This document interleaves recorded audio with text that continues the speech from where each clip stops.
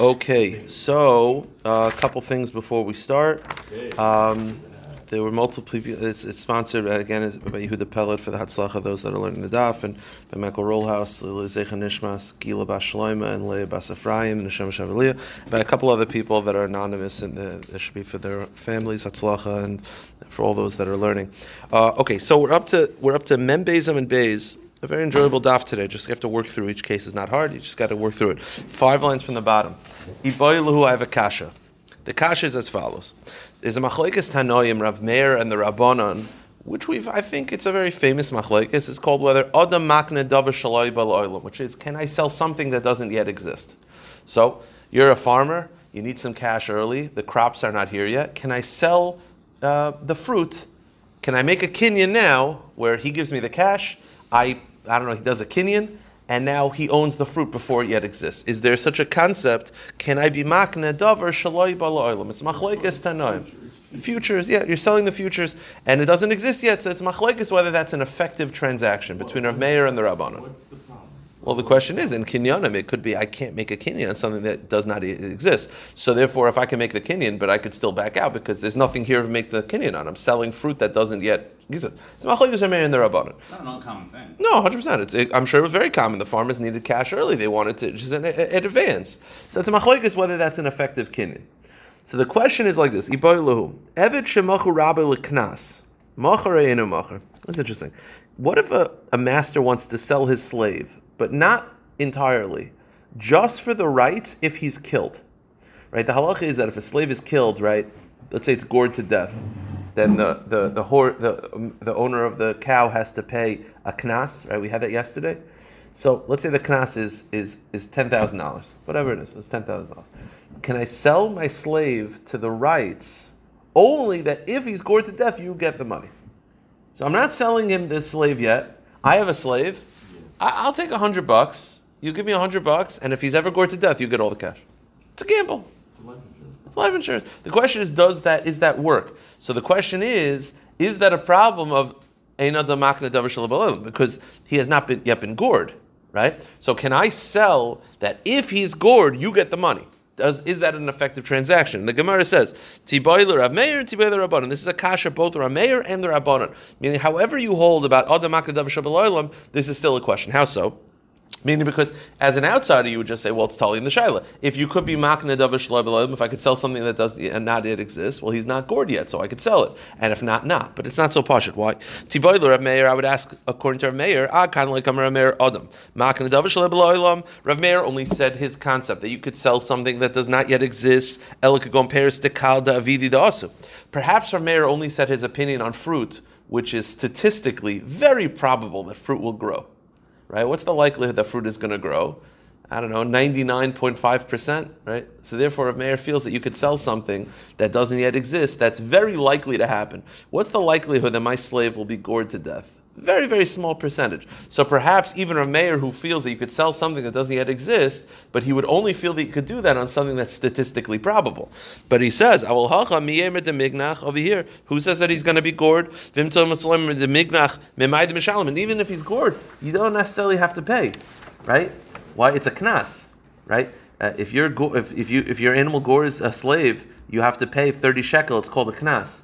There's a concept called moide beknas pater, which means that you only have to pay a knas if you're taken to court. If you preemptive and go to court and say, my animal did this, you're pater. It's called moide beknas. So even if it happens, it's like a statistical improbability that is going to happen. Even if it happens, you don't always collect the money.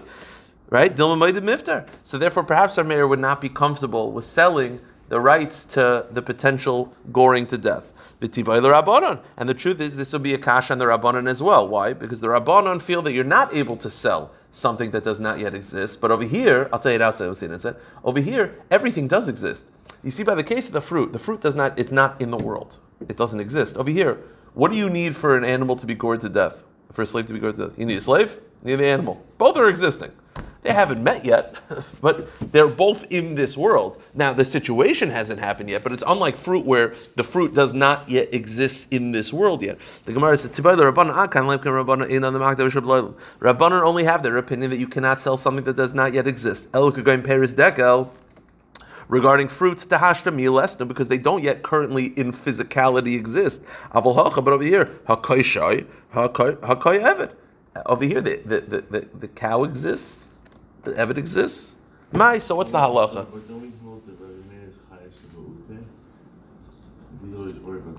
Yeah, but even our mayor, it still has to be. It could be that his opinion of ein adam makna davar shabaylam could be you still need roiv. In general, yes, but it could be in this case he's not chayshish l'miyuteh. I'm not sure. So the Gemara says. So that's the kasha. The kasha is: can I sell a slave for the rights that if he's killed, you'll collect the money? Now I'm going to tell you outside what the Gemara is going to do. The Gemara is going to do it's a long brisa that basically says that a kohen, right? A kohen's slaves can eat truma. Now the pasuk specifically verbalizes this is true whether he bought the slave or whether he bought a slave and that slave had a child. Right? Those are two different types of slave. Right? They're the same. They're just two different situations. Slave. You could have a slave that you bought, and then that bought slave could have a baby. That's two different. So the Gemara wants to know, why do I have to speak out both cases? Right? Once I know that if I buy a slave he could eat truma, then what's the difference? If I buy a slave and then he has a baby, it's even more that he could eat truma because at least he was born under my domain. So the Gemara has a very long brisa to prove that the reason why these two clauses are necessary in the pasuk is to tell you, what if you have a slave that has no value? You can have a slave that has no value. He's bedridden with boils. He can't work. He can't move. That's the Gemara's example. Mamsh can't move at all. He's 500 pounds obese and he can't move, and his leg is amputated. Whatever. Can he still eat truma? The answer is yes. So you have these entire pasuk to prove that even if a slave doesn't have value, he's still a slave in halacha and he can eat truma. Now that's the Gemara. Now let me ask you a question. If every slave you could sell the rights that if he's gored to death you collect cash, then how do you ever have a slave that has no value? I understand, yes, if the slave can't work, he won't have the classic value. But if every slave, right, how much? Let's say it's $10,000 if he's gored to death. How much could you sell to a gambler? Give me $50. Maybe it might be worth his time. If every slave can be sold for the rights, for the future rights of if he's gored to death, then how do you ever have a slave that has no value? The fact that you can have a slave that has no value means you can't sell it. If that's the Gemara's proof. You understand? Yeah. If he's on his deathbed. Oh, okay, so that's the Gemara's answer. You ruined it. No. So the Gemara says like this. Okay. Amar of Abba Tashima. The Brisa says like this regarding the slaves that a kohen owns. V'yalid bayis. The pasuk says that slaves can eat truma, and then yalid bayis, which is born to a slave, could also eat truma. Matam alarm. What do I need this for? Imkinin kasef eichel yalid bayis like holshkin. Once I know that a slave that you bought off the market can eat truma, kal v'chomer, the child of a slave, because that's bought into your domain. So ilu keni yisi armis. The Gemara says, why do you need both? Because I would say, makin kesef sheyesh bo shava kesef eichel, af yilid bayis sheyesh shava kesef eichel. I would say that maybe for the baby born to a slave to eat, he has to have value. Uminayin shav b'shein shava klum. How do I know that he eats truma even if he has no market value? Tamalom yilid bayis mikol makayim v'adayin ani omer. Yilid bayis ben sheyesh b'shava kesef ben sheyesh shava kesef. Now that we know, okay, so we've proven from the pasuk that if your baby is a baby is born to the slave, he eats truma even if he has no value. How do I know the same halacha applies if I bought a slave from the market and he has no value? How do I know that he also eats truma? The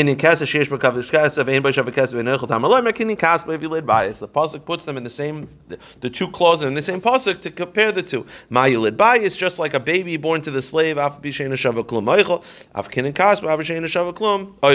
Oh, so you see from this brisa that you can have slaves that have no value. If you think and if you think that a master can sell the rights to potential future death, then how do you ever have a slave that has no value? Every slave has a value. You could sell it in the betting department. Every slave has a value. He might be killed. So the fact that you can have a slave that has no value, vice dechais, means that you cannot sell that thing, and the only value is based on their servitude. And if they can't work, they have no value. So the Gemara says no. This is what Yehuda said, and that is what happens if you have a slave that's on his deathbed. It's a treifa. The doctors say he's got 6 weeks to live. If an animal gores that slave, he doesn't have to pay a knas. You only have to pay a knas when you killed a healthy person. Someone that's dying anyway, there is no knas. So really, generally, you could sell the rights to a slave if he's... No, is that true? Yeah, there's no knas on the treifa. Obviously, by the case of the boils, you can't sell him. Well, you can't sell him... well, you can't sell him to work because he's got no value. Why can't I sell that? What if he's gored to death? The answer is he's dying also.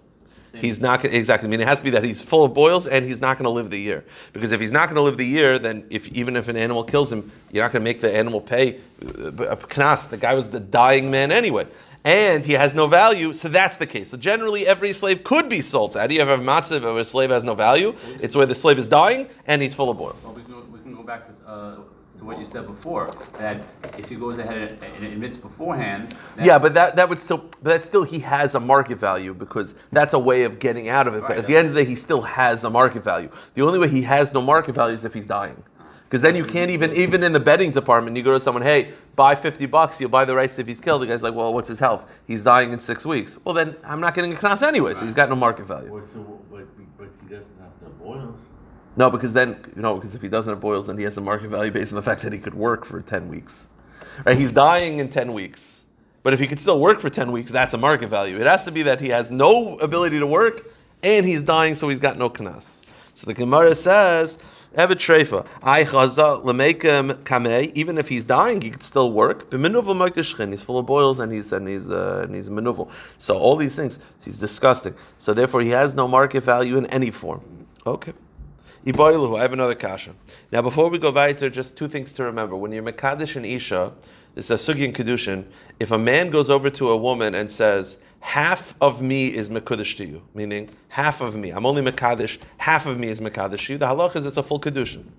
Because he's Mekadesh the whole woman. Why did he say only half of him? It's because it's his way of saying to her, I'd like to be able to marry other women still, which a man is allowed to do. It's very romantic, but if he says Chatzi Mekudeshes Lach Kedushin.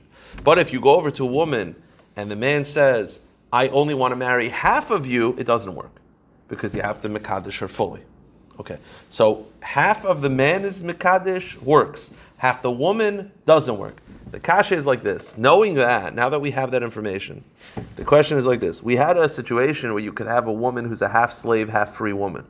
Right? 2 owners, 1 freezer, 1 doesn't. If I'm a Kadisher, does that work? Meaning, does it make it that she's an Ashes Ish? At least half of her is an Ashes Ish? Is Kedushin typhus? Right? A guy you can't be Mekadesh, a Jew you could. She's a half Jew, half guy. According to the first case, it seems like it should work. Well, the question is it comparable to Kedushin? Because by Kedushin, if you're Mekadesh half of a woman, it doesn't work. Right. But over here, you're not Mekadesh half the woman, you're Mekadesh the whole woman that you can, right? By the case of a regular Jewish woman, where you can Mekadesh 100% of her, and you choose 50, that's no good. Right. But over here, she only has 50. I'm Mekadesh 100% of 50%. I'm doing everything I can. On the other hand, it's still only 50%. So that's the Gemara's question. So the Gemara says, if a man is Mekadesh, this half woman, half slave, is it a good Kedushin? Meaning, is she a married woman halachically? Now we know that if a man says half of me is mekudesh to you, that works because the chazi l'kula. Because over there, at least he's marrying a full-fledged woman, 100% of a Jew. Haloi chazi l'kula. But over here, she's not 100% Jewish, so perhaps it doesn't work. But imtim silam, on the other hand, ben yisom mekadesh chatzi isha. On the other hand, we know that if you're mekadesh half of a woman, it doesn't work. Right? Isn't that half of a woman doesn't work? Because over there, over there, by a half of a woman, you have 100% she's a Jewish woman. So you could be Mekadesh her 100%. You choose 50. That's called Shire Kinyana. That's not, your heart's not fully into it. Ha, Evid lo Shire B'Kinyana. Over here, yes, at the end of the day, how much of the woman would be married? 50%. But at least I did everything. I gave it 100% what I can. It turns out only 50% could be chal. So that's the Gemara's question. Is it a good Kedushin or not? So Tashima. Okay, so we said yesterday, let's say you have a half slave, half free man. Half slave, half free man. And he's killed by an ox. So if he's a slave, you gave the owner 30 shekel. If he's a free man, you give him a kaifer. So what do we say you do? We split it. We split the money. 50% of the knas goes to the master's family, and 50% of the kaifer goes to the slave, the half slave, half Jew's family. Let me ask you a question. Again, the case again. You have a half slave, half Jew, who's gored to death. Now, so the question is who gets it? So the point is half of the knas goes to the master's family, and half of the koifer goes to the family of the half slave, half Jew. Okay. So the Gemara says like this. The other half goes to the Jew? No, you only have to pay half of the koifer and half the knas. Half of the knas goes to the master's family, half the koifer goes to the half slave, half family. Okay, so the Gemara says like this. Now, what's the point?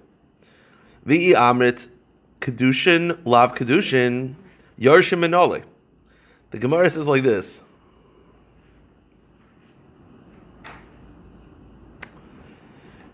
Yeah, one second. I'm sorry, I was just confused. I made a big mistake on the entire case. The case is not your Mekadesh, a half a Jew, half slave. It's where the man who's a half Jew, half slave is Mekadesh a woman. I apologize. Meaning it's not where the woman is a half slave, half Jew. It's the man is a half slave, half Jew, and he's Mekadesh a woman. Does that work? It's a similar thing. So the Gemara, again, it's the same kasha. The kasha is, over here, he's Mekadesh a full woman. On the other hand, only half of him could give over kedushin. That's the Gemara's kasha. Let me just do it again because you have a man who's a half slave, half Jew. Shekidish bas chayrin, and he was mekadesh, a full Jewish woman. Mahu, what is the halacha? Imtim tzilam ben Yisrael shem labas Yisrael skach lechatzoy mekudeshes. We know that when a man says half of me is mekudesh to you, it works. Techazi lekulu, but over there at least the man is fully Jewish. Haloi chazi lekulu, but over here he's only a half Jew, so maybe it doesn't work. V'imtim tzilam ben Yisrael mekadesh chatzi isha in mekudeshes. And on the other hand, we know that if you're mekadesh a half of a woman, it does not work. That's deshar b'kanyana, because over there you while only 50%, because you're only giving up 50% of your essence. But over here, he's being Mekadesh fully. He just happens to be a half guy. So the question is, does it work? So the question is, you have a half slave, half Jew who's Mekadesh a woman. Is it a good kedushin? So do you look at it that his 100% of his ability? He's doing 100% of his ability, but the outcome is only 50%. Or Is that you say no? correct? So the Gemara says, so it said, if a half slave, half Jew gets killed by an ox, half the knas goes to the master, and half the koifer goes to his children. Let me ask you a question. How does he have children? Halachically children. I'm not talking about goyim don't have children halachically. I'm talking about, right? It goes to his yarshim. Yarshim is Jewish. How does he have children? It must be when Chatzi Ben Chayr is Mekadesh a woman, it's Kedushin. It's a good Kedushin. And the children that he have are from that union. Yeah? You can't have children before you became a slave? It won't be, those are not Yarshim in halacha. Oh, yeah? Because they're not Yarshim. They're Goyim. Why not? The halacha is that the kaifer is only given over to his Yarshim if he actually has halachic Yarshim. No. Because they're Goyim. Goyim don't have the laws of Yerusha like Jews do. I'll read you just so that you know that the offspring born to a slave, whether by a lawful marriage to a slave woman or by an all lawful marriage to a free woman, are not legally considered his children. Yeah. Now, by the way, I don't know if this is. I think this is dafka by slaves. By goyim, it could be they have yarshim. By slaves. Meaning, the point is, he's a slave. So how does he have children? It must be he's a chatzeh v'chatzeh ben chayrin, right? He's a chatzeh v'chatzeh ben chayrin. It says he has children, and the money goes to his yarshim, goes to his children. So the kaifer, right? Half the kaifer, which is $10,000, goes to his children. How does he have children?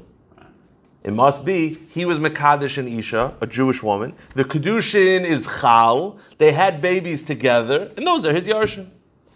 But if you hold the kedushin is not toifus, that is not a good kedushin, then those children are just slave children. So the Gemara says.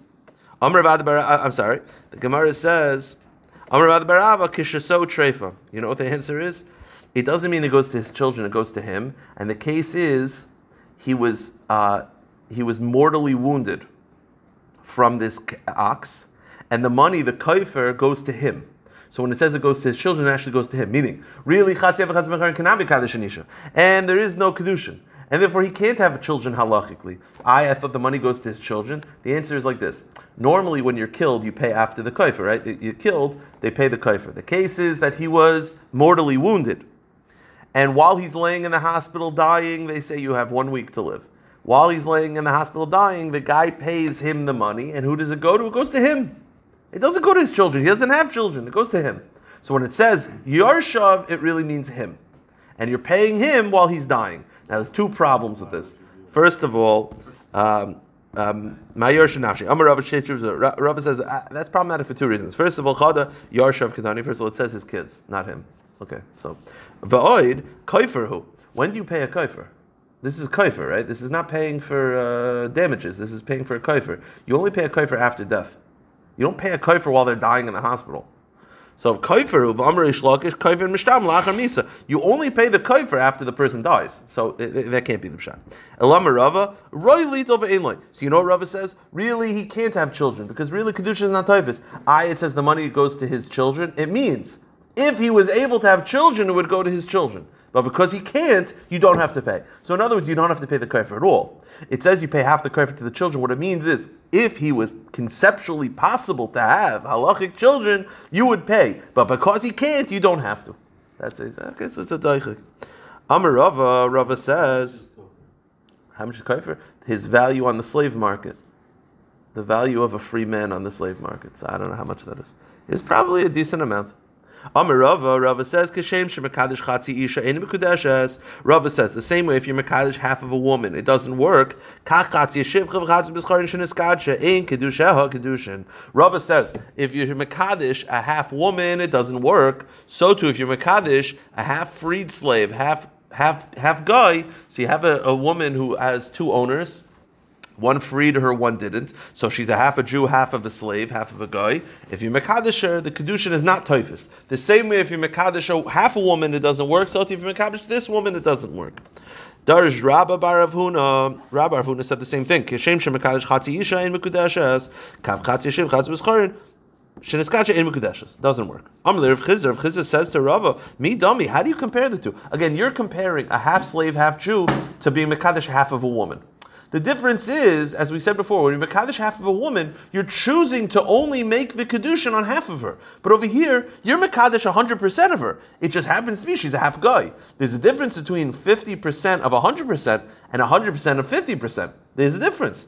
He says, Hasam Shar B'Kinyane. Over the case where a regular Jewish woman that you choose to Mekadesh 50%, you're choosing to do a weak Kinyan. Hacha Le Shar B'Kinyane. Over here, you're doing everything you can. You're Mekadesh 100% of her. It happens to be she's a half guy, so it only 50% works. I think it should be a Kedushin. That's Rav Chisda's take. Hadam Oika Rabbi Bar Avhuna Amayra. Rabbi Avhuna, when he was told this from Rav Chisda, he realized he made a mistake. So what he did was he got he got the shir together again, and he made someone announce. V'darish, he made the following thing. The pasuk describes Torah as a stumbling block. Mechshela. So what does it mean? The famous line: you only learn Torah when you make a mistake. Meaning, once you make a mistake, then something that's when you can find out. I mean, a lot of times you'll only understand the proper halacha when you made a mistake, because you make a mistake and then you realize, oh, I can't do that, and you learn from that. You'll never make that mistake again. So Rabbi Avhuna was saying, I made a mistake when I paskin that if you mekadesh chatzi yeshiv chatzi b'ascharin and it's not a kedushin, it's a mistake. And rather, what's the halacha?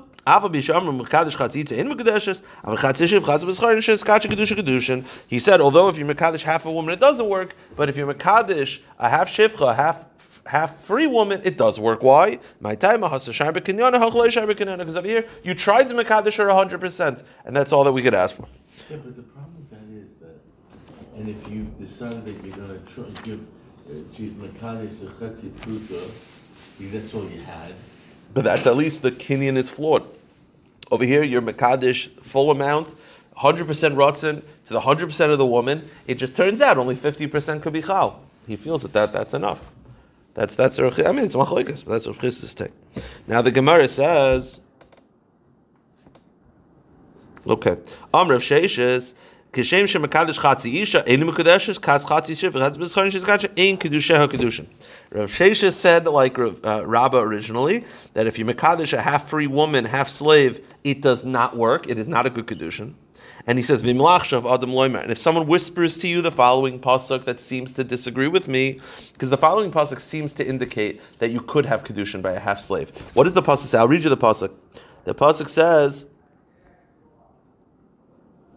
We had this yesterday. The pasuk says. I quoted 2 days ago.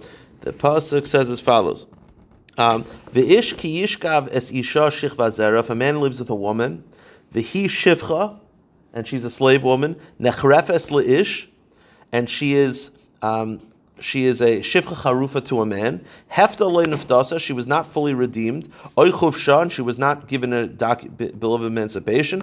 Lo nitin lebikaris tilum mosu ki lo chuvsha. You don't die because she was not fully freed. Meaning, if she was fully freed, she would be a Jewish woman that you lived with. But because she wasn't, she's a half slave, half Jew, according to most Tanoim. Therefore, you don't get the death penalty. Says the Gemara.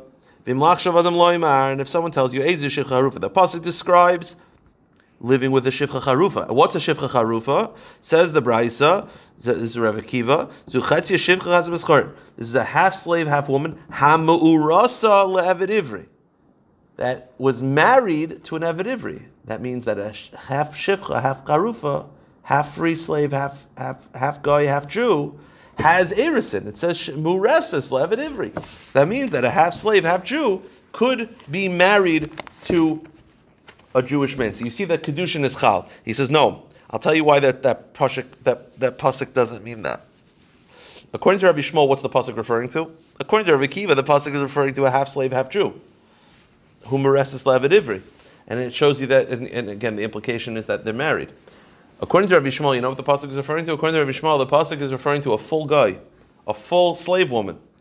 How could a full slave woman have erisin? The answer, she can't. So what is a mureses le'evet ivri? It just means they're together. They were set together as slaves. It doesn't mean halachic marriage. I'll prove it to you that this can't be the pshat. That when it says hamurasa le'evet ivri, it doesn't mean actual marriage. And that's not a proof that kedushin is chal. No, mureses le'evet ivri just means that they're together. They're together, not halachically together. They're together. I'll prove it to you because go to Rabbi Shmuel. Rabbi Shmuel, how does he interpret the pasuk? Shoyme b'shivcha kananis hamureses le'evet ivri. He says that it's talking about a full slave woman. Mu'ureses le'evet ivri. Now, a full slave woman is a gaita. She can't have kedushin. She can't have erisin. So, what does mu'ureses mean? Mu'ureses doesn't mean halachic marriage. It just means yichud. They're living together. Ha'me'evet ivri. The shivcha kananis basit trosi. How could a shivcha kananis have erisin? Ela ma'isach memar. How do you interpret the brayso according to Rabbi Shmuel? My mu'ureses miuchades. It doesn't mean halachic marriage. It just means they're yichud. They're two slaves living together. So. Halchanami, ma'ureses miuchedes. So too, even if it's a half slave, half Jew, it just means miuchedes. It just means that she's living with the Eved Ivri. It doesn't mean actual marriage. It's not indicative of whether there's marriage on a half slave, half Jew. Okay. Rav Chizr says, Chatzi shiv chatzi b'scharin, half slave, half Jewish woman. Sheniskadsha l'Reuven. Okay, this is okay. Back to Yavamis for a second. If you guys remember, I know. I'll explain very simply. You have three brothers. Okay, you have Reuven, Shimon, and Levi. Reuven, Shimon, and Levi. She's married to Reuven. Okay, Reuven dies, so now she's up for Yibam. Either Shimon or Levi, someone's got to be miyabin her. Shimon, before Yibam, gives her kedushin. Remember, there was a thing called Maimer, the rabbinic kedushin. He gives her a ring. He says, "Harei mekadesh li b'tabazu," and then before he marries her, he gets hit by a bus. So now she falls to Yibam to Levi. But the problem is, she is biblically the husband of Reuven, and she's rabbinically the husband of Shimon. So she's falling to Levi with having a connection to two of his brothers. The rabbis didn't like that. The rabbis felt that that's not a good yibum, and she doesn't do yibum in such a case. Because we don't want yibum when you're bound to multiple brothers, only one brother. Okay, fine. The question is like this. So that, you understand? So that's, you can't have yibum if you're bound to multiple brothers. Here's the case. Even the ones that are up on the ones that are up. Correct. You have a half slave, half Jew. She's Mekadesh Reuven. Again, Reuven's Mekadesher, which we had a shayla before whether it's a good kedushin, right? It's machlokes. V'nishtachra, then she's freed. So Reuven is Mekadesher, then she becomes a free woman. And the next day, without receiving a get from Reuven, she's Mekadesh Reuven's brother Shimon. So she's Mekadesh Reuven, becomes free, and then is Mekadesh Shimon. Well, she did it. Umesu. And then Reuven and Shimon die. They're both hit by a bus. She's Mekadesh, she's a half slave, half Jew. Mekadesh Reuven. Reuven's Mekadesher. Then she's freed, no get. then Shimon is Mekadisher, his brother. They're both hit by a bus. So the question is, does she do Yibum? So you'll say, well, she's kind of bound to both brothers. The answer is no, she's not. Well, no, she was freed. She was freed in between. Mekadish Reuven, very simple. Very simple. Don't look at the Gemara. It's going to look at the Shai. Mekadish Reuven, she's a half slave, half Jew. Mekadish Reuven. It's a Shiloh of whether it's Kedushin, right? We had a Mechloekes before.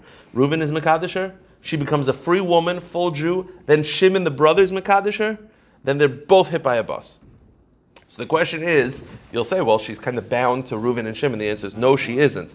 If Reuven's Kedushin is a good Kedushin, then Shimon's Kedushin didn't take effect because you can't be Mekadish, your sister-in-law. If Reuven's Kedushin is not a good Kedushin, then Shimon's Kedushin is. Meaning, it's not like the other case where she's bound to both. She's either bound to only Reuven or only Shimon, right? If you hold that a Chatzi Shiv Chatz Bascharin could be Mekudeshes, then she's married to Reuven, then Shimon's Kedushin didn't take effect. You can't be Mekadesh Chayiv Krisus. If his Kedushin is not good, then she's only bound to Shimon. So we just don't know who she's married to, but she's only married to one of them. So it says the Gemara, Shnei Misyaveh Misal Levi. She could do Yibum to Levi. Because she's not, and it says the Gemara, go to the next page, she's not bound to both. Why? Manavshach. I Kedusha de Reuven, Kedushin Shimon Lav Kedushin. If she's married to Reuven, then Shimon's actions did not take effect. The Kedusha de Shimon Kedushin, and if she's not married to Reuven and she's only married to Shimon, then she's not married to Reuven. So it's one or the other. We just happen to not know which one it is. Hashem knows, but it's not both. It's one or the other. We just happen to not know. Okay, that's that halacha. One more halacha. Itmar. Okay,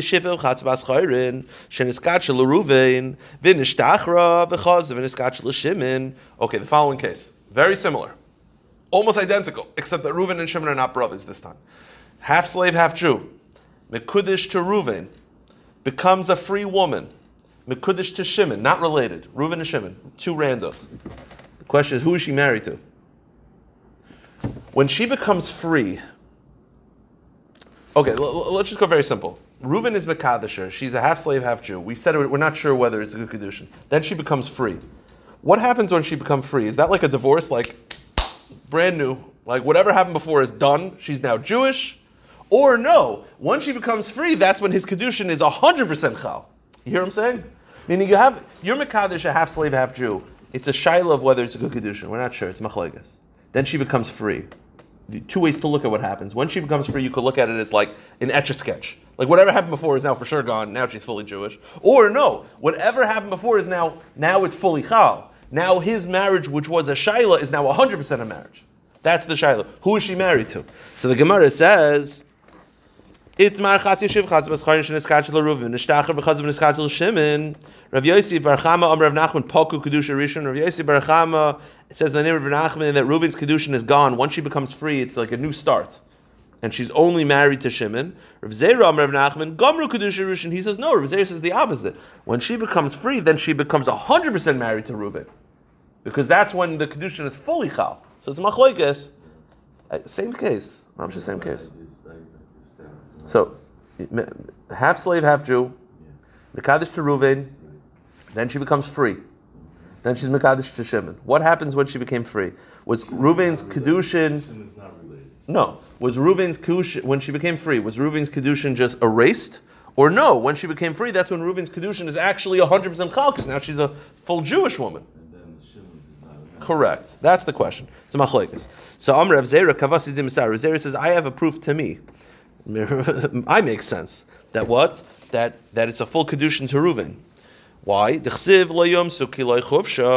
pasuk says that if you marry a half slave, half Jew, and you live with her, you live with half slave, half Jew, you have to bring a carbon. It's not the death penalty. Why? Because the pasuk says kiloi chuvsha, she's not free. The implication is that once she's freed, then she becomes a full Eishes Ish. Oh, so you see, because the pasuk says you don't get the death penalty because she's not freed. The implication is that once she's 100% freed, then she becomes a full Eishes Ish, which is a raya that Reuven's Kedushin is Chal. Abaya says, wait a minute. You're understanding the pasuk like Rebbe Kiva, that the pasuk is referring to a half slave, half Jew. But according to Rabbi Shmuel, what's the pasuk referring to? According to Rabbi Shmuel, the pasuk is referring to a full gaita, a full guy, full slave.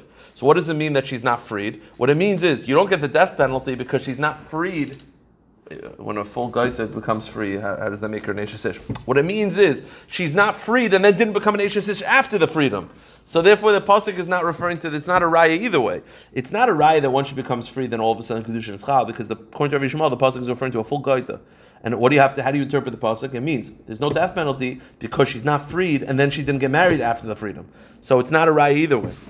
Okay, one more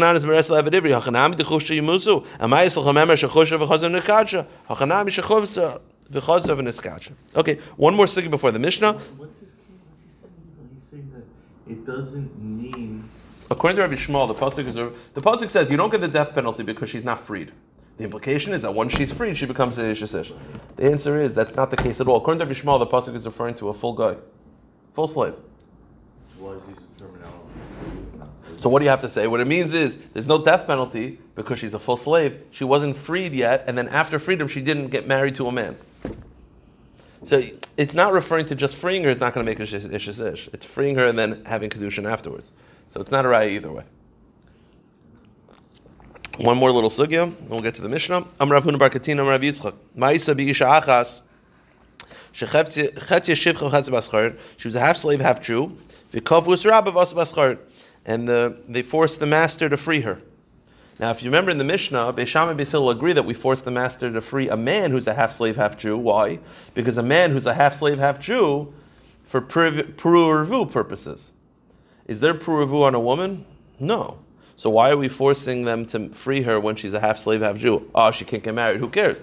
There's no pru'urvu. So why did they force her? So says the Gemara, Keman ke Rav Yechim ben Broiga. It follows Rav Yechim ben Broiga. Damra shnei mo'ay mevarach haisam lekim v'yam pru'urvu umulu. Rav Yechim ben Broiga feels that women are obligated in pru'urvu. So if women are obligated in pru'urvu, that's why they would free her. So it's a raya. The Gemara says no. Amar Nachman Yitzchak loy minig hefker naguba. The reason why they freed her is because men were living with her. Meaning it wasn't because of pru'urvu. It was that men were living with her because they said she's a half slave, half Jew. She can't marry anybody anyway. So she was having maisas nus. It wasn't, the reason why they freed her is not because of pru'urvu, it's because she knew she couldn't marry anybody anyway, so she was just becoming like a prostitute. So they don't want men to be living with a woman like in a prostitution, so they freed her to stop that. So she could have a husband and not. Well, she's a half slave, half Jew, so she's stuck. Okay. Mishnah. This is a practice that you had. Well, think about it. She can't marry anyone anyway, so if you had a husband, then you stopped from doing bad things. She couldn't marry anybody anyway, so she was like, "What's the difference? Who cares? Might as well." They forced her to force the master to free her. And then be Jewish. Yeah, you have no choice. You can't force it. Huh? Then she's chayav mitzvah. Correct. So you want to force somebody who's mizana? Well, right now you got no choice. Right now it's an alternative. It's not better. Okay, Mishnah says like this: Hamoicher avdei lo'evik kechavim oy lechutz la'aretz yatsa ben chayr. And the halacha is that if you sell your slave to a guy, or if you sell your slave outside of Eretz Yisrael, you have to free him.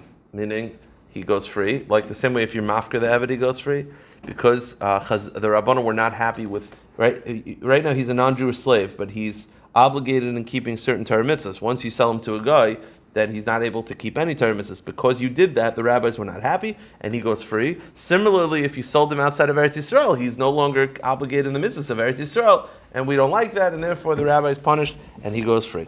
All right, just to finish up the daf, we'll be done in 5 minutes. The Gemara says like this. The Gemara says, Tanu Rabbanan, Hamoicher avdoi. If you sell your slave to a guy, he goes free. Now, as we've said many, many times, just because he goes free does not mean that he doesn't get a bill of emancipation. Going free means that he's not financially responsible to you, but he can't marry a Jew until he gets a bill of emancipation. He needs a get shikrar, he needs a bill of emancipation from the Jew.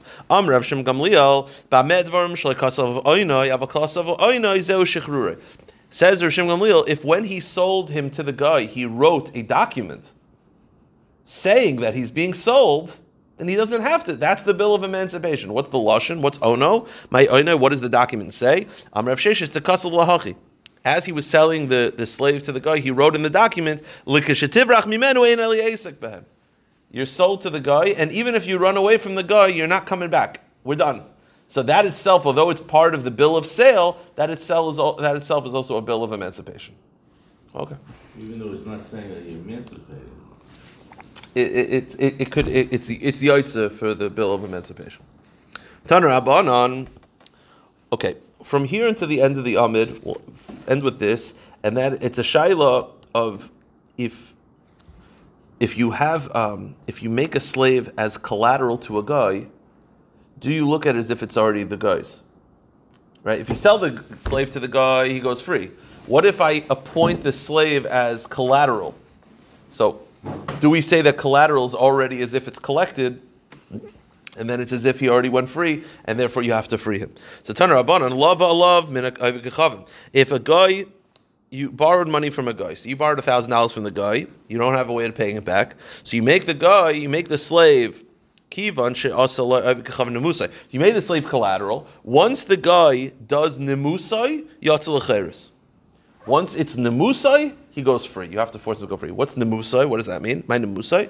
Rav Huna bar Yehuda nashki. This was a seal on the slave's neck that everyone would have like a special seal that'd be like, oh, this is Menashe's slave. It'd have a giant M or something, and you would hang it on the necks of the slaves. So if he's collateral, once the guy puts that nashki around him, once the guy puts that that necklace around him, that he's basically saying he's mine, that's it. You have to free him because that's considered a sale to a guy. Okay? So now the word nashki means a seal around the slave's neck. So they would do, it was years, they would put the seal around the slave's neck. So if you made the slave... That was considered a sale. That's it, that's his. Now the problem is... That's considered a sign of being... Ownership. The problem is, we have a similar case of collateral with land, and it says by the collateral of land nashki. Now you can't put a necklace on land, so it's a technical issue. You can't say that nashki means a necklace because it says the same thing by land. Yeah, but they didn't do tags by land either. So the Gemara says, Maser Rav Sheishes, I don't understand. You telling me nashki means a necklace? The Brisa says as follows. Now, very simple. I'm sure, was it 8:27? We'll be done in 4 minutes. Very simple. When it comes to Meiser is only obligated of land that belongs to a Jew.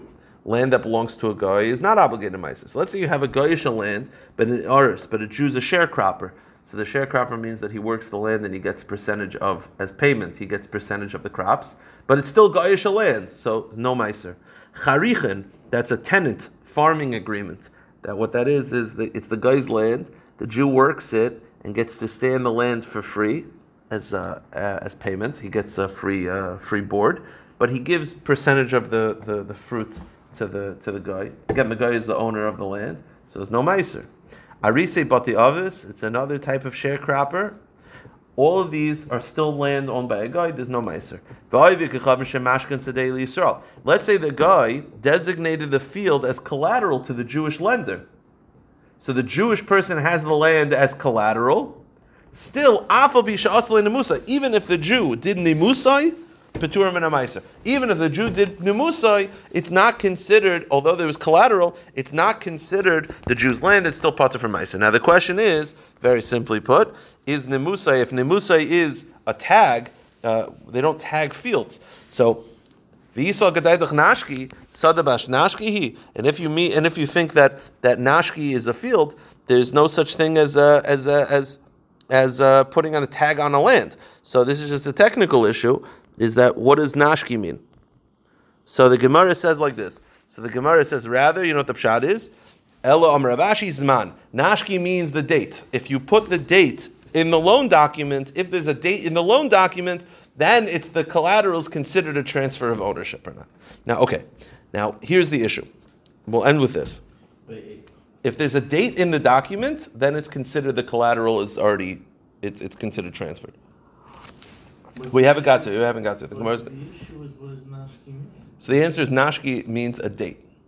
It does not mean a tag. No, it means a date. Now here's the problem. Very simple. We have a kasha, and we're going to give 1, 2, 3 answers. Very simple. The kasha is like this. Is collateral considered transfer of ownership or not? We said that if I make my slave collateral to the guy, he's already the guy's, and I have to free him. But if the guy makes his field collateral by me, it's still patur for meiser because it's the guy's. Is collateral considered mine or not? By the slave, it's considered mine. By the field, it's not considered mine. You hear what I'm saying? Dad, you got it? By the slave, if I to hold for money because it's collateral. yeah, so is it mine or is it yours? So by the slave, we said that if I make the slave collateral by the guy, I have to free him because it's as if I gave it to the guy already. But by the land, if you're a guy and you give me a field collateral, even if it's by me and it's collateral, it's still a goyish owns field. There's no meiser. So is collateral considered a sale or not? So the Gemara says kasha zman azman. I don't understand. What's the deal with collateral? So lo kasha. Hatamata izmani hadaloi mata izmani. The answer is very simple.